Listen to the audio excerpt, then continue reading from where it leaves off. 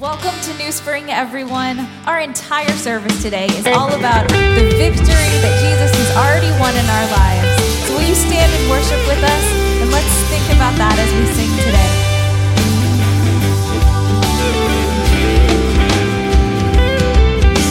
Darkness tries to roll over my bones. When sorrow comes to steal the joy I own. Brokenness and pain is all I know. I won't be shaken. No, I won't be shaken.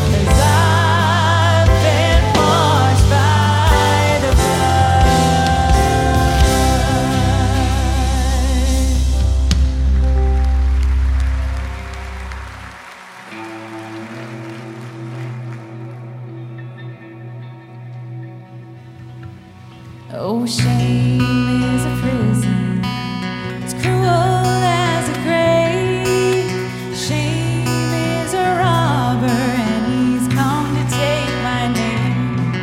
Oh, love is my redeemer, lifting me up from the ground. Love is the power where my freedom song is found. There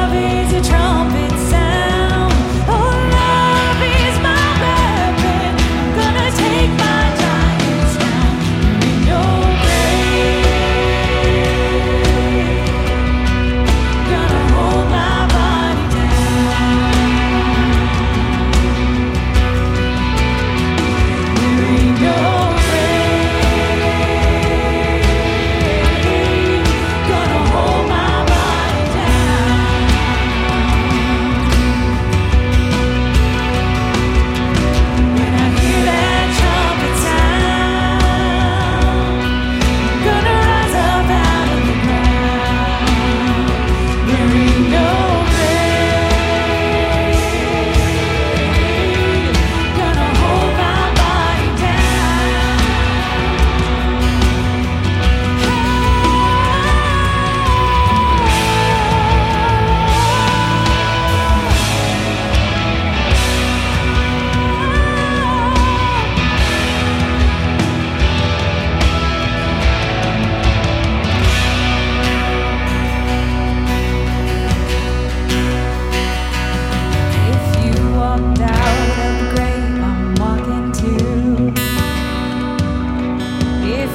walked out of the grave, I'm walking too. Yeah, yeah, yeah. If you walked out of the grave, I'm walking too.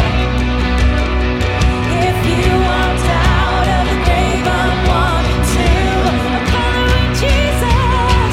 If you walked out of the grave, I'm walking too. Oh, if you walked out of the grave, I'm walking too. Oh, I'm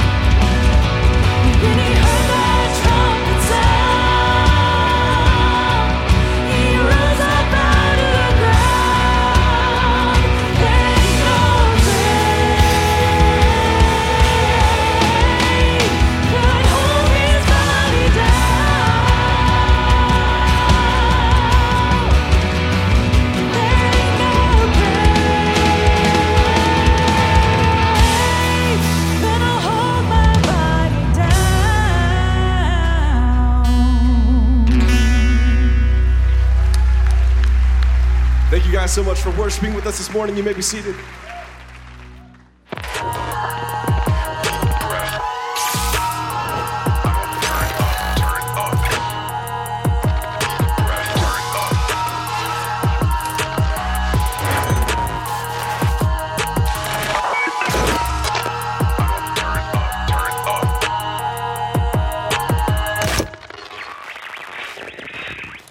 It's almost impossible to believe this is the last weekend of our DNA series.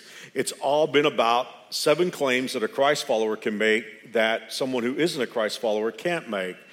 I've been asked the question by people who are not believers, why would I be better off if I believed what you believe? I think that's a fair question. And in fact, between you and me, sometimes when I'm talking to people of other belief systems, I'll ask them that question. If I believed what you believe, how would I be better off? It's not an antagonistic question. It's a fair question, a good question. And we're trying to answer that question in this series, give a defense without being defensive. We've picked all of these claims from 4 successive chapters in the Bible, 2 Corinthians chapter 3, 4, 5, and 6. So even after this series, I'm hoping that you'll fall in love with this section of Scripture. It's only 4 chapters, but what makes it so special, and the reason why we get all these wonderful claims, is that Paul is describing the new way of life in Jesus Christ. And so we've already looked at 6 of the claims. Week 1, we started with, I am a new person. If you're a follower of Jesus Christ, you're in the Ultimate Witness Protection Program. The best this world can offer is to improve you. But according to 2 Corinthians 5:17, any person who is in Jesus Christ is a new creation. And then week 2, we said Christ followers can see around corners. Because when we take what God has to say about the future and we believe it by faith, then we're actually able to see more we see before. Week 3, we learned that we have value that can't be seen. In fact, we're going to go back to that very scripture as we begin this message. The Bible says we have treasure in jars of clay. And then in week 4, we saw we're never going to die. The Bible tells us that when this body wears out, that's not the end of us. We're going to go on living and the best is yet to come. And then we saw that even though our outer person gets weaker as we age, our inner person gets stronger every day. And then last week, in a message from 2 Corinthians 5:20, we learned that we are ambassadors for Jesus Christ. So consequently, all of us have a purpose that matters. Today, we come to the last of the 7 claims. And really, to me, it's the one that sums all the others up. But just to get us thinking before we talk about what that claim is, let me ask you, have you ever had a day so bad or so many things went wrong that after a while you found yourself saying, I just can't win? I mean, I still say that every once in a while and have to catch myself because really what we're saying is I thought I was making progress, but then something came out of nowhere and took it away. And it seems like no matter how I try, I just can't win. I don't know if we still use this expression or not, but when I was younger, we had an expression here in the United States. We called it Murphy's Law. The idea is if it can go wrong, it will go wrong. So have you ever had a time like that in your life where you felt like no matter how hard you tried, you just couldn't win? How does that make you go forward from that moment? If you really begin to believe that you can't win, how does it change the way you live your life? By distinction, suppose that you could invert that claim and you could honestly say, I can't lose. No matter what happens, no matter what I get into, no matter what goes wrong, I can't lose. How would that change the way we lived our life? You know, we have something in our system, in our world system today, that's not the same, but at least it helps us think this through. We have something called insurance. And with insurance, if you're insured and you have a loss, you understand that you have a way of at least recouping part of your loss. Well, if you're insured, it changes the way you operate, doesn't it? Well, what we're going to discover is this is not a form of insurance, but it's a form of divine assurance that no matter what happens in our lives, we're covered. There's a beautiful verse in the book of Deuteronomy that I've loved through the years that just simply says, underneath are the everlasting arms. That means if we ever fall in life, and we will, that underneath there are God's arms to catch us if we fall. Well, life is hard, and life can be scary. That's what we're going to begin talking about next week in a series on anxiety. But it's really true. If you are a Christ follower, you can't lose. Now, very quickly, I want to say something, especially for those of you who have some background in the Christian world. I'm not talking about prosperity theology or prosperity religion. There is a school of religion that developed largely in the 60s and 70s that had for its idea that if you did something, maybe gave money, or if you were part of a group, that you would never have any problems with health, you would never have any problems with poverty, that if you just did whatever that religion was asking you to do, you would be able to live in prosperity. I think we all know that's bogus. And that's not what this message is about. And the deeper that we get into it, the more you're going to see that that's not what this message is about. In fact, as Christ followers, even though it's true that we can't lose, we're still going to have trouble. It's kind of a strange thing. As I was getting ready to type out the final copy of this message, before I could type a stroke on my laptop, I got blindsided by two major problems that just sort of derailed my work for an hour or so. One problem was just a long-standing issue that I keep praying will be resolved, but it just doesn't seem to get resolved. And the second one was one that came out of nowhere. Our longest broadcast, which is a Kansas broadcast, it's through a network affiliate, we discover we're going to lose that. We've had this broadcast for 16 years. And what's happening is the network has decided they're going to feed a news broadcast on Sunday morning, and our local affiliate has no choice but to accept it. It wasn't really a problem for us here in the Wichita area, but a lot of rural areas in Kansas are underserved. And as I travel the state, I meet a lot of people who use that broadcast for church. I mean, I can be in Northwest Kansas or Southwest Kansas or Eastern Kansas, and I'm always running into people who say, we depend on that broadcast. In fact, I've heard of farmers who get together in some areas, and that's their church service early on Sunday morning. So, I mean, just as I begin to write this message, I can't lose, I wind up with two problems that I didn't expect. So, this being football season, maybe it's this way we should say this. This idea we can't lose doesn't mean the other team doesn't score on us, nor does it mean we don't get behind. It just means that when the stadium lights go off and the clock goes to 0, we can't lose. So let's begin. We're in 2 Corinthians chapter 4 today. Let's look at chapter 4 and the 7th verse. We have seen this verse already in week 3, but it's what sort of begins our scripture discussion today. 2 Corinthians 4, verse 7, the Bible says we have this treasure in jars of clay to show that this all-surpassing power is from God and not from us. Now, for many years, Christ followers have loved that expression. We have treasure in jars of clay. The jar of clay there is referring to our physical bodies, our physical personages. The treasure is what God invests in us.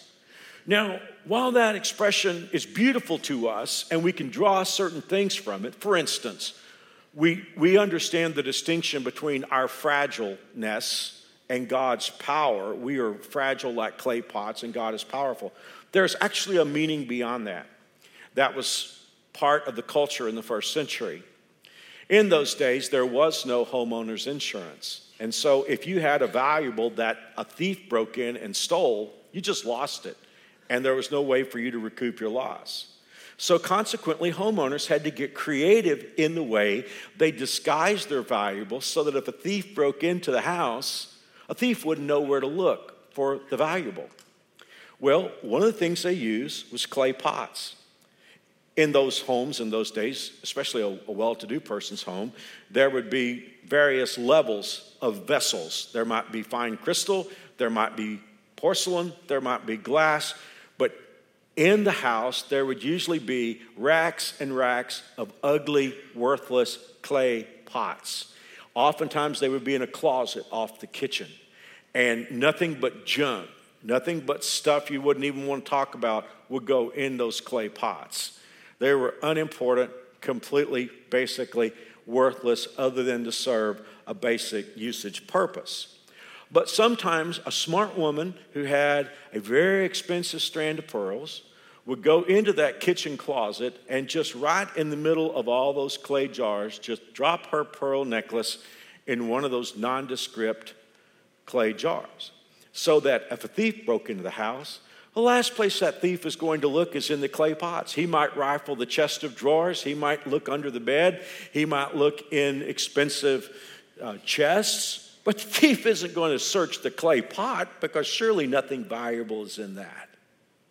Well, that's where the writer of Scripture came along under the Holy Spirit and said, that's what we are.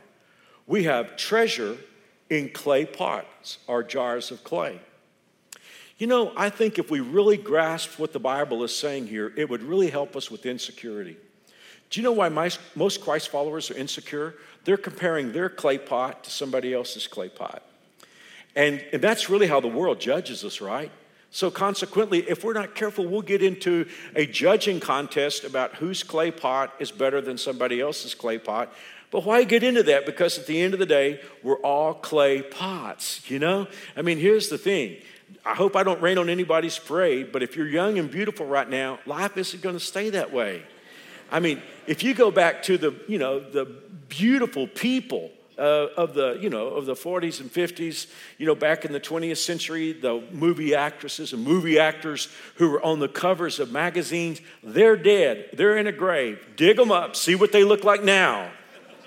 We are clay pots. But what makes us valuable is God puts his treasure in us. And when the clay pot is holding God's treasure, the clay pot becomes valuable because of what it is holding. And that's what God is saying here. God is saying we have this treasure in jars of clay so that this all-surpassing power, think about that expression. That's not exactly where we're drawing our title, but we could draw it from there. All-surpassing power means power that can't be beat. That would lead us to I can't lose. But this all-surpassing power is from God, is not from us. Who's listening to this message here in South Auditorium or North Auditorium or online or on television? Who's listening to this message today and what you're facing is so daunting that you're really beginning to wonder if you're going to be able to face it? You're wondering, do I have inside of me what I need in order to face this challenge? I really think anybody who's attempting great things will find themselves there. If you want to do great things in life, you will be in scenarios where you will say, I just don't know if I am up to this. Well, if you're there, let me show you a couple of verses. And by the way, these are from 2 Corinthians. It's in this section. I want to show you a couple of verses that have carried me through some really challenging days. At the end of chapter 2, Paul is talking about all the stuff that he's up against, and he asks this question, who is sufficient for these things? It's just sort of like an open-ended question. You ever ask a question like that? You're not really talking to anybody in particular. You're not really looking for an answer. It's just sort of like you shrug and you look up to heaven and say, who's sufficient for all this? I found myself there many times as leader of this church in the last 35 years. Oftentimes, I would be up against something that was way bigger than me, and I just would feel so inadequate, and I would go home after a difficult day, and I would ask Mary Alice, how do they talk somebody into doing this job? Well, Mary Alice, of course, is sweet, but she's not one to give out cheap sympathy, and she would always remind me, they didn't talk you into doing this job. God called you to do this job, and I would say, well, okay, I guess I'll do it another day. But that's the question I was asking. Who's sufficient for all these things? 5 verses later, in chapter 3, verse 5, Paul said, our sufficiency is from God who also made us sufficient. One more time. If you and I walk out of here and we embrace what the Bible is telling us today, we will walk out of here saying, I can't lose. But we're not saying that because we discovered something in our clay jar, in that pottery somehow, that has allowed us to beat the law of averages. We will walk out of here saying, I can't lose because God is in my life. And God brings sufficiency. And God gives me equipping that I don't have on my own. Well, with that introduction out of the way, let's jump into our scripture that's going to prove to us we can't lose. 2 Corinthians chapter 4 and the 8th verse. This has long been a favorite of God's people. We are pressed on every side, but we're not crushed. We are perplexed, but we're not driven to despair. We are hunted down, but never abandoned by God. We get knocked down, but we are not destroyed. Could I read that one more time? What this verse says is you can't lose. We are pressed by troubles, but we're not crushed. We're perplexed, not driven to despair. We're hunted down, but never abandoned by God. We get knocked down, but we don't get knocked out. Now, I want to take those 4 statements and I want to try to make them more modern for us so that they're in our language. And so I've tried to really understand exactly what the scriptures are saying and put them in modern terms. This is, I believe, very accurate. Number 1, we get squeezed, but we're never cornered. We get perplexed, but we're never driven to despair. People give us trouble, but we are never abandoned by God. Life knocks us down, but trouble never writes the final chapter. Now, you could do something interesting if you had that on a page. Suppose that you covered up the right side of that with your hand. And what you would have is I'm squeezed, I'm perplexed, people give us trouble, life knocks us down. That's what life is like without God. On the other hand, no pun intended, you could cover up the left side of the page, and what you would get is I'm never cornered, I'm never driven to despair, I'm never abandoned by God, trouble never writes the final chapter. That would seem to communicate that life is never a problem. That's what many people think the Christian life is. But whatever else the Bible is, it's honest. And the whole message goes like this. We're squeezed, but we're not cornered. We're perplexed, but we're never driven to despair. People give us trouble, but we're never abandoned to God. Life knocks us down, but trouble never writes the final chapter. With this brief message that we have left, I want us to just look at each of these 4 statements, and I want us to feel what they mean. First of all, the Bible says we are pressed on every side by troubles, or we've already seen the word squeezed. Anybody here feeling squeezed today? I mean, what does that really mean? Well, I really think to be squeezed here by life means life takes away options. I have an executive pastor on my team. He is, outside of my family, my closest friend. And we're about the same age. He's an extraordinary business person. And what I depend on Billy so many times is for him to analyze a situation, to bring it to me, put it in bite-sized terms so that I can make a good decision. So often when we're in these meetings, I've asked Billy through the years, tell me my range of options. Tell me what my choices are. Why do we like to have a lot of options? Because if we have a lot of options, we can make a choice in comfort. We can make a choice that we feel good about. For instance, if someone graduates from high school this coming spring and they're accepted by 10 different universities, they can make that decision with comfort. But if they depended upon a lot of universities to accept them that don't accept them, then that decision gets really difficult. Well, life has a way of taking options off the table, of squeezing us. How do we preface a statement in that kind of situation? We use an expression, don't we? We say, in a perfect world, I would do this. In a perfect world, I would make this choice.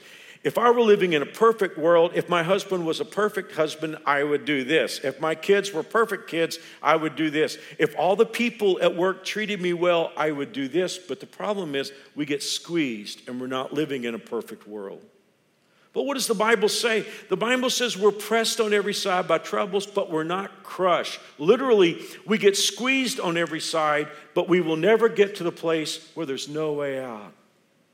There's a verse in the Bible, 1 Corinthians 10, verse 13, that talks about being tested in life. And the Bible says that God will never let a test be so difficult that there's no way out. One more time, the upshot of all this is this. Life takes away our options, it squeezes us, but God will make sure there's always a way out. You know the peculiar thing as I look back on my life? Oftentimes, the way out would actually be in the trouble I was encountering. I mean, the options would get taken away, and then there would be this trouble, but it would be through something in that trouble that God would make a way. Sort of like when the Israelites came to the Red Sea, Pharaoh's armies behind them. The Red Sea is their problem. It's right in front of them, but what does God do? He uses their trouble to open it up and make a way for them to get through on dry ground. Our God's an awesome God. Well, let's look at the second one. The Bible says we get perplexed. There's a myth right now that I want to debunk, and that is that if you are a Christian, you will always know what to do. But I find it lovely here that the man whom God used to write more of the Bible than anybody else, Paul, he wrote 13 books of the New Testament, maybe 14 if he wrote Hebrews. I'm so glad Paul said, every once in a while, I just don't know what to do. You know, the older you get in life, and I know New Spring can be very young, but the older you get in life, the more you'll discover that a lot of things you knew you don't know. I had that experience. When I was a teenager growing up, I thought my dad made decisions so difficult. I would think, boy, it's so simple. If he would just do this or do that. Then I got in those situations myself, and I discovered there was a lot more complexity than I thought there was. I love the story of two women who were in med school together. They were going to be child psychiatrists, and they wound up meeting each other 20 years after they graduated, 20 years into their practice. And one said to the other, you know, when I graduated med school, I had 6 theories on raising kids. Now I have 6 kids and no theories. And that's how you sort of feel when you get older, you know? We get perplexed. Here's something that I find myself saying when I get in one of those situations. I'll say, this doesn't come with a book of instructions. I've done so many things in my life that I felt were helpful. I mean, one of the things that I did was I cultivated friendships with Christian leaders who were 20 years older than myself, but who thought young. And ever since I started in the ministry, I started pastoring when I was 20, I've had a collection of friends who were 20 years older than myself, who were very wise, who still thought young. Now it's kind of hard for me to find guys who are 20 years older than me. But that's been a blessing in my life. But I've been in scenarios before where I would call up those friends, those leaders who were very successful, tell them what I was dealing with, only to have them say, I don't know, Mark, I've never been through that before. What do you do when you're in a situation in life where you don't know what to do? You're, as Paul said, perplexed. It doesn't come with a book of instructions. In all my years of leadership and training leaders, I've never dealt with any situation as difficult as I dealt with 6 years ago, which was the dying months of my dad. My dad had dementia, and I could sort of work with him as long as that dementia was just affecting his thought processes. But with dementia, which is such a difficult disease, if any of you have loved someone who had dementia or Alzheimer's, eventually the dementia actually began to affect his autonomic nervous system. And the family had decided, my dad and mom had decided, that I was going to make all the decisions for his care during that time. Nothing has ever been as difficult for me as that time, because I promise you, there was not a good decision and a bad decision. There were just bad decisions and worse decisions. And every day I would meet with the team who was giving him his care, and we would rack our brains to try to figure out how to handle things. And then I would go home at night and I would rethink all my decisions and reproach myself for why I couldn't do this or why I couldn't bring this off. And after my dad passed away, maybe this was part of the grief process, I don't know, I'm just sharing my heart with you. For 6 months, every morning I would wake up and scroll through every decision that I made on my dad's care and ask myself, did I do the right thing? Did I do the right thing? Did I do the right thing? I'm just telling you, I mean, no matter how bright you may be a 4.0, you may be a 4-point plus student at the university. You may have a string of degrees. You may have a whole lot of people who think you're the smartest person in the room. Great, good for you. But I'll just tell you something. Sooner or later, you're going to come to a situation in life where, as bright as you are, as many contacts as you have, as many friends as you have in high places, you're just going to come to a place where you're like, I don't know what to do.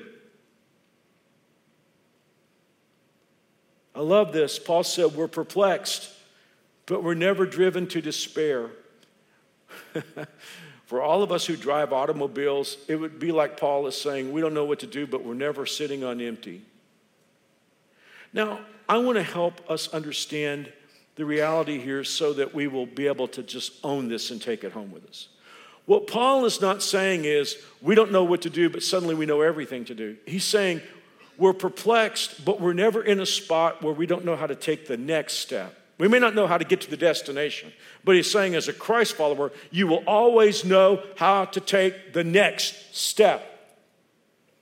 By the way, this is the reason why it's so important every week that you have the opportunity to be in a Bible teaching church where you sit under the Word of God, not under a teacher who just gives you his or her own ideas, but somebody who will share with you the Word of God. Because if you hear the Word of God will get into you. And when you get into one of these situations where you're perplexed, it will be something that you heard in a message, something that you read in a Bible verse that will help you take the next step. Like I said, you may not know how to get all the way to the destination, but by the grace of God, you will never be in a place where you're sitting on empty. And oh yeah, Christ followers, you got something else very special. The Bible calls it prayer. In Jeremiah 33:3, someone said Jeremiah 33:3 is God's phone number. It's not really true. That's too cute by half, but it's sort of interesting because God says, call me up. God said, call me and I'll answer you. I'll tell you, look at this, New Spring, marvelous and wondrous things you could never figure out on your own. So like Paul said, you can't lose. You're going to get in situations where you won't know what to do. But if you're a Christ follower, you will always know how to take the next step. You have God's word to teach you. You've got prayer where God will reveal things to you you could never figure out on your own. Well, let's look at the third thing. Paul said we get hunted down. Literally, it means people give us trouble. You know, when I get to these Bible verses, oftentimes I'm trying to figure out how to explain it and how to apply it. I'm guessing I don't even need to explain this one. What do you think? Because I'm guessing everybody here can read that verse, people give me trouble, and you've got your own stories to plug in. Why do people give us trouble? I mean, after all, we're so nice. Do you ever think about that? You know, I love everybody. I want everybody to be happy. Why do people give me trouble? I'm not going to ask you to raise your hand if you ever felt that way. But do you ever wonder about that? You know, it's like, I'm not trying to hurt anybody. I don't have anything against that person. Why is that person giving me trouble? Well, there are a lot of answers for that. I mean, if you are a Christ follower, Satan hates you, and every once in a while he's going to stir people up to cause you damage.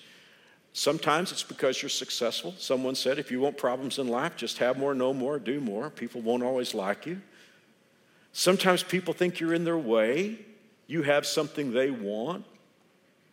And then there are times when people just presume something about you that's not true. So yeah, you're going to have situations in your life where people are going to give you trouble. It could be your spouse. It could be your mother-in-law. It could be the person who lives next door. It could be the person you work with. It could be, one of your kids' friends.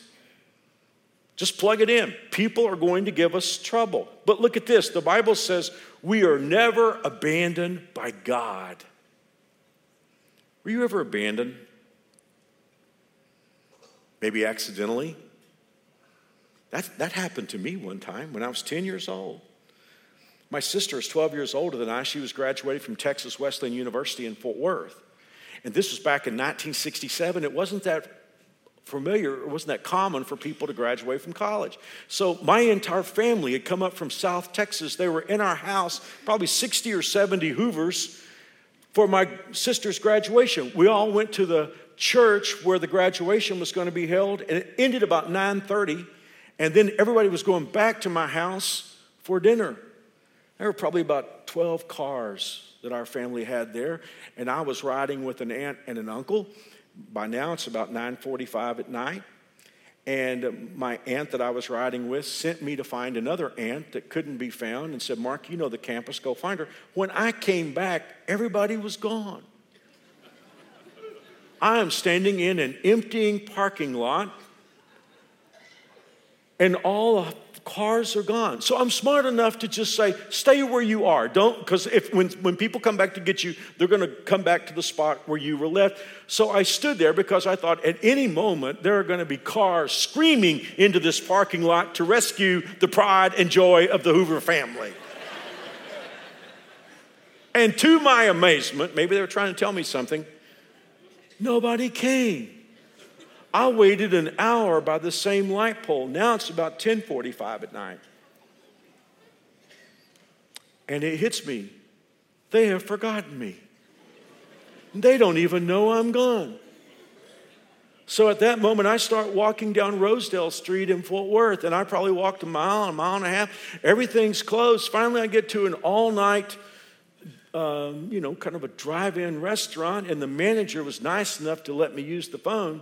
And can you imagine my mother at that point? Because the kids are all playing in the back of the house, and they all assume I'm back there. And now it's getting close to 11 o'clock, and I call and say, "Hey, Mom." And she said, "Where are you?" And I told her, she freaked out and just gave the phone to my dad. And finally, they came and got me. Well, you know what? That was a rough time, but I knew that somebody accidentally forgot me. But it's not funny when it's on purpose, is it? Some of you know what it's like to be abandoned by the person you thought was your best friend. Some of you know what it's like to be abandoned by a person you stood at a marriage altar with, and you thought this person's going to love me the rest of his life. But he came home one day, or you came home and you found a note where he just said, "I don't want to be with you anymore." Well, that's what it's like to be abandoned on purpose. And yet the Bible tells us here that even if people give us trouble, we will never be abandoned by God. Maybe this is the best way of saying this. What it means is even if people give us trouble, they never have our destiny in their hands. Your destiny is not in your mother-in-law's hands. Your destiny is not in your ex-husband's hands. Your destiny is not in the person who hates you at work's hands. Your destiny is never in anybody else's hands. People may give you trouble, but God will never abandon you.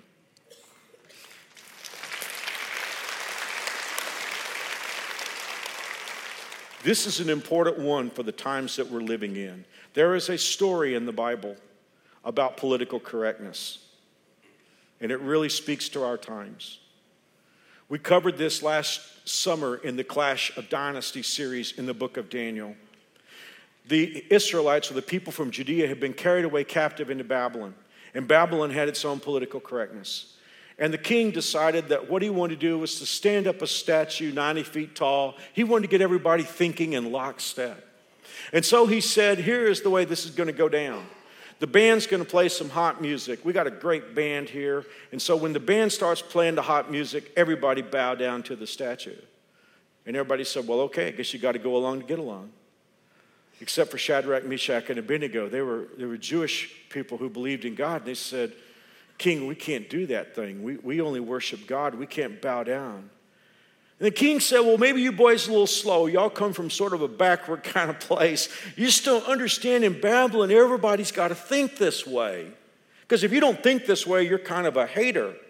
And you've got some kind of phobe to go on the end of your word. Isn't it strange how those words get made up? They're not even real words. And so the king said, well, when the music starts playing, boys, we're going to play it one more time. We'll give you one more chance, and when you start hearing the band play, you better bow down, because if you don't bow down, we're going to put you in a furnace of fire.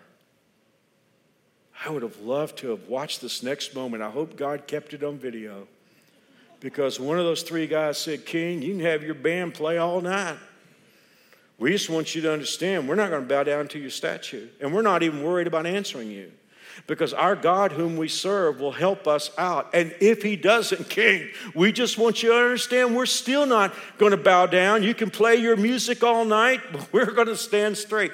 It got the king real upset, and he put them in the furnace. Oh, there was somebody who gave them trouble. They put them in the furnace after the king had had it heated 7 times hotter than it had ever been heated before. Killed some of the guys who actually were tending the furnace. Do you remember what happened next in the Bible? This is in Daniel chapter 3. Shadrach, Meshach, and Abednego were tossed in the fire furnace, but the Bible said they were walking around. Now, from what I can tell, I think they had a little personality. I think they might have been walking around, rubbing their hands and feeling the blaze. You know, boy, doesn't that feel good? It's nice and warm in here. But that wasn't what got the king upset. The king said, didn't we put 3 guys in the furnace? I see 4, and that fourth one is really different. You feeling what I'm feeling here?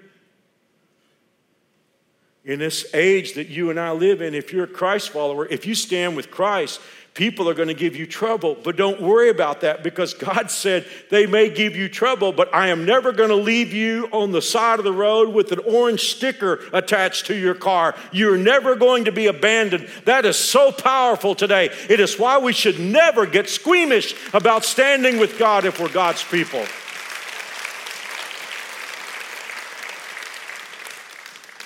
If anybody's giving you trouble and give you homework today, there's a psalm I want you to just fall in love with. Anybody who's really dealing with a difficult situation with someone giving you trouble, go home when you get home and open up Psalm 56. Because David's talking about this. He said, "Oh God, people are hounding me. My foes attack me all day long. They're always," anybody feel this? "They're always twisting what I say. They spend their days plotting." But later in the chapter, he said, "When I send my cry up to you, my haters will be turned back. I'm certain of this. God is with me." Or a better translation has it this way: "This I know," 4 words, "God is for me." It doesn't matter who's against you if God is for you.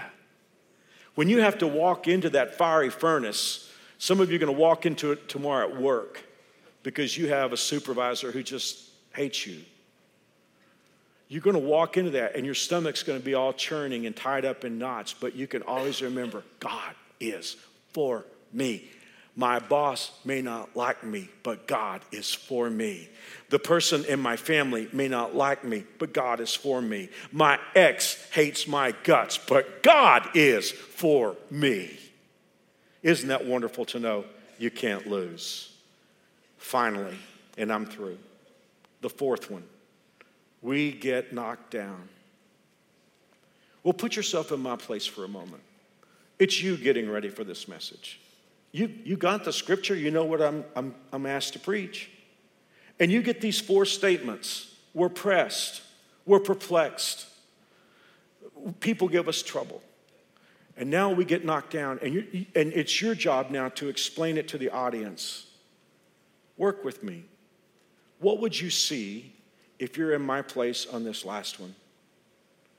You can tell this one has to be worse than the other 3. Whatever getting knocked down means, it's got to be worse than being squeezed. It's got to be worse than not knowing what to do. It's got to be worse than people giving us trouble. Those first 3 punches kind of stagger us a little bit, kind of rock us back. But now the Bible says we get knocked down. What does that mean? As near as I can understand it, it means you get hit so hard by something in life that your life is never going to be the same again. It's true, isn't it? A lot of bad stuff that happens to us, there's an answer for it. You lose a job, you get another job. You lose a relationship, God brings somebody else into your life. You get sick, but then you get well. I mean, there's just a whole lot of things in life that we get hit, but kind of staggered us for a moment, but we get back up and we go on with life and we sort of let it go. For all of us who follow Jesus in our clay pots, someday we're going to get hit so hard by something, we're going to say, life can't ever be right again.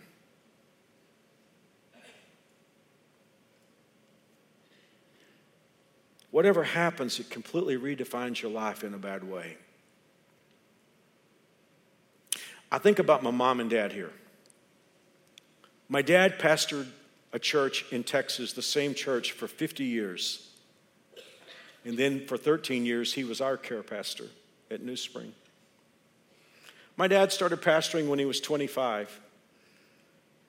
He just came from sort of the country in South Texas, and not long after he gave his life into the ministry, he came to Fort Worth for training in a seminary. And I mean, not just a few months after he started seminary, this little church in the inner city of Fort Worth called him to be their pastor at the age of 25. Those first few years at that church were difficult years because, well, sometimes small churches can just have difficult internal politics. But when my mom and dad were 29, that punch came that can change your life and it'll never be the same again. My parents had 2 kids. They had a girl, my older sister, and they had my brother Roger. And when my parents were 29, my brother Roger was around 4 years of age, and he got brain cancer.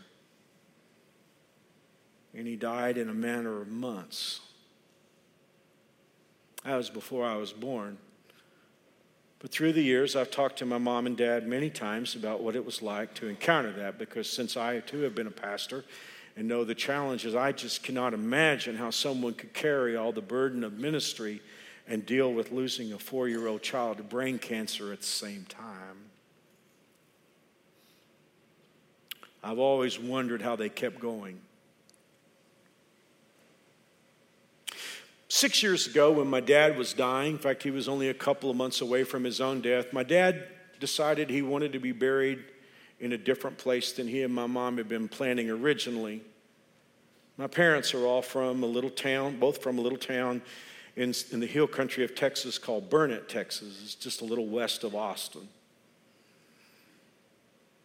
And my mom and dad had originally planned to be married in my maternal grandparents' cemetery, a little cemetery in Bertram, Texas called Mount Zion. But my dad decided right before he died he wanted to be buried in a little community called Hoover's Valley. My great uncles, Jacob and Isaac Hoover, settled there in the 1800s. They were circuit riding Methodist preachers. And there is a family cemetery there that I have a lot of family buried in called Hoover's Valley Cemetery. And a couple of months before he died, my dad said, I want to be buried in Hoover's Valley. Well, I talked to my mom and dad about this because I had a sensitive issue on my hands. My brother is buried in Bertram. And I asked them, do you want me to have Roger's grave moved? And my parents said, yes, we do. So I went to work on that. I have family down there. My family has business connections there. And we worked it out so that my brother's grave could be moved to Hoover's Valley. And we decided as a family we would actually have a service at the little chapel in the Hoover's Valley Cemetery. So on the evening that we were going to have that service, there were probably 60 or so members of the Hoover family that gathered down there in that little chapel. And we did what we always do. All Hoovers are musical, so we sang songs for a while. And then I had perhaps one of the most unusual experiences of my life. I stood up to preach a funeral sermon for my brother, whom I never got to know, who died 60 years before that moment. But I preached the hope that we have in Jesus. And then as a family, we all traipsed out of that little chapel and walked around Roger's grave, and we held hands and we sang again. And as we sang, I looked down at my brother's tombstone that I had seen so many times. It just was a little tombstone that said Roger W. Hoover, his date of birth and his date of death. And right below that was the title of a song that my parents had chosen to put on his tombstone that just simply said, "Safe in the Arms of Jesus." And I thought, that is how they went on. They knew that life was never going to be the same again.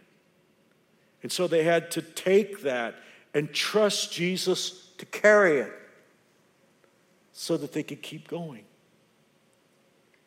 Do you know what happens to us when something hits us so hard that it's never going to be the same again, but we don't give it to Christ to carry?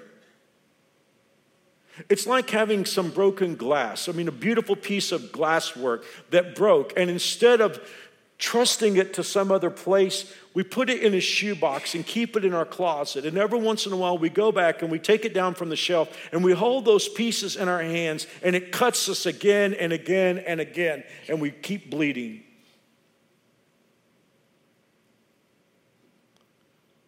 But when life hits us so hard that it's never going to be the same again, we just have to say, God, I don't know what to do. I'm trusting you with this situation.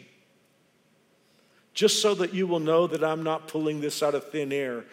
The same Apostle Paul who wrote these words would later write, just a few days probably before his execution, these words. He said, I'm suffering here in prison, but I'm not ashamed of it, for I know the one in whom I trust. And I am sure that he is able to guard what I've entrusted to him until the day of his return. That is what my mom and dad were saying when they inscribed safe in the arms of Jesus on Roger's gravestone. They were saying our life is never going to be the same again, but we are trusting Roger to the hands of the Lord Jesus Christ, and we know him, and we're content and confident that he is able to hold what we have trusted him with until the day that Jesus comes back. You can't lose. God bless. Thanks very much.